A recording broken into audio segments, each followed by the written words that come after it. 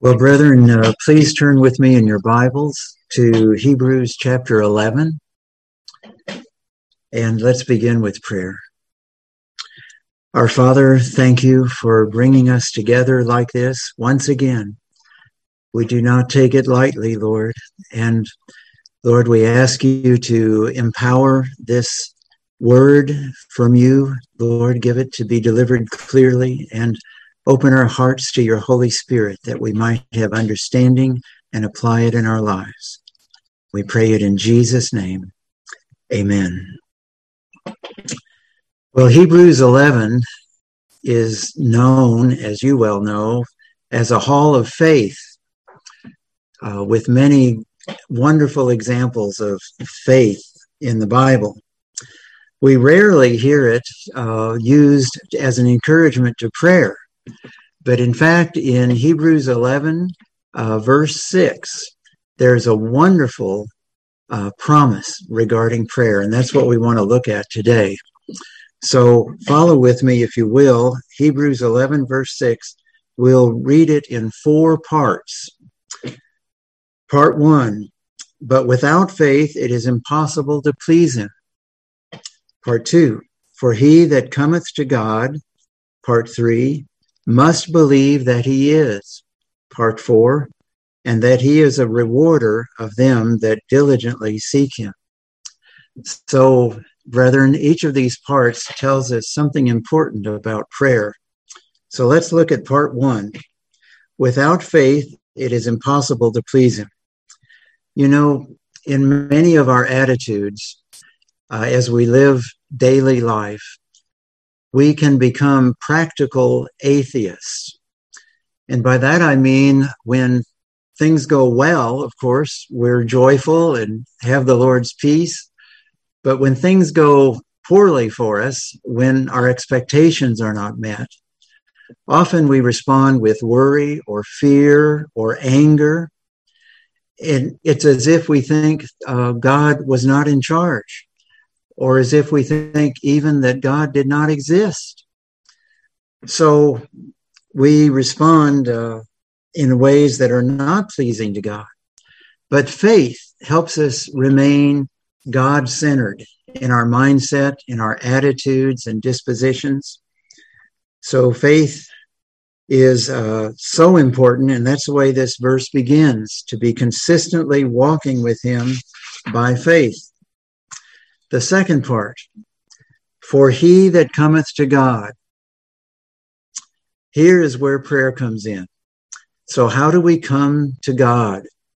And brethren, whether it's in initial salvation or whether it's in the process of sanctification as we grow in Christ day by day, whenever we come to God, it is by prayer. Prayer is the way we vitally connect with him, to communicate with him. And the scripture tells us here then that he that cometh to God must believe 2 things. The first one here is in part 3. We must believe that he is. And of course, this means that we must believe he exists. That keeps us from being an atheist. But it's so much more, because it's really referring to we must believe all that God says about himself. All that God is, we must believe. You know, when we first come to Christ, we are babes. We might begin learning some of the events in Jesus' life and some of the miracles that he did. And then we learn the Old Testament stories and the great characters there. And as we continue to grow, we learn about his promises, and we learn to pray and ask him to fulfill his promises for us. And then we come to his commandments, and we find they are not burdensome, and we want to learn about them and think about them and walk in them as we obey him with joy. And then we might come to his principles, and we learn his principles to apply them in each situation in life. And I know many believers who come to that level and believe that they are mature in Christ. But the fact of the matter is, God has so much more for us than that. and that is by way of fellowship with him and communion with him. God wants us to know him, not just know about him, but to know him. And of course, we know him as we learn about his attributes, his holiness, his justice, his truth, his infinity, his eternality, his unchangeableness. But brethren, out of all of the possible ways God might have revealed himself to us in this verse, he chose one particular characteristic to highlight, just one. And it is here in part 4. We must believe that he is, and that he is a rewarder of them that diligently seek him. Now, I trust all of us here diligently seek the Lord. And the Lord is telling us here that we must believe that he is a rewarder of them that diligently seek him. A rewarder. That's what God has chosen to tell us. It's wonderful. It's highlighting his goodness to us.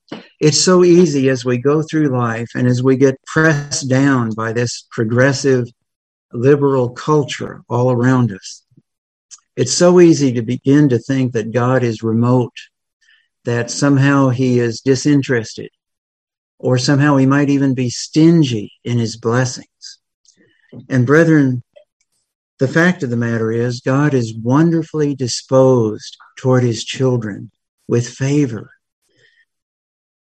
We come to him with no hope in ourselves, but we must come to him with great hope in him. We must come not only in confidence of his ability to answer our prayers, but to realize that he desires to answer our prayers, to be a rewarder of us.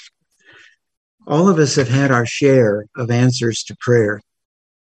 If we listed all of our prayers and the answers over the years, we might have a list that would include many yeses, many nos, many not yets as the answers. And brethren, if we were honest, as we look at the yeses, we've had our share of blessings from God.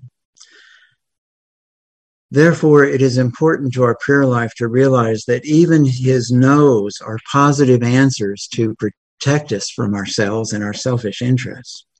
And then to realize that God is a great rewarder of us.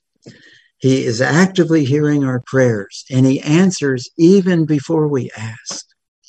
It's the image from the parable of the prodigal son, of the father running to meet the repentant prodigal.